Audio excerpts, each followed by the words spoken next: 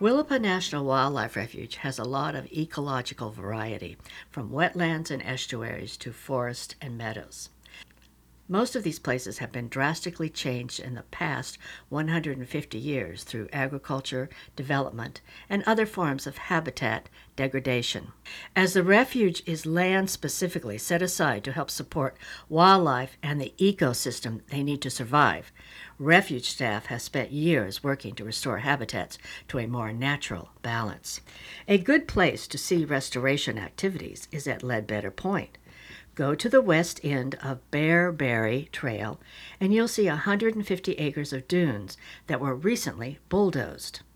The wide fields of beach grass so common along the coast are actually invasive species brought from the East Coast and Europe.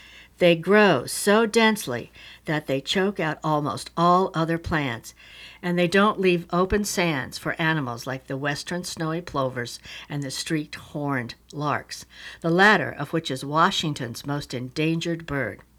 By bulldozing the dunes and burying the invasive grass under tons of sand, other species now have a chance to regain a foothold. Volunteers helped staff plant 300 pots of native dune grass.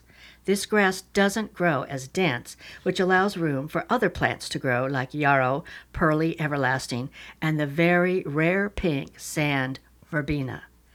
Further planting events will reintroduce even more native plants and entice native wildlife to return to the area. By respectfully visiting this restored habitat on Ledbetter, as well as other natural areas around the refuge, not only are you witnessing the undoing of decades of damage, but you have a great story to tell others when you get home. Willapa Nature Notes is a production of the Friends of the Willapa National Wildlife Refuge. And until next time, this is Kit Fleming saying, enjoy the outdoors. It's in our nature.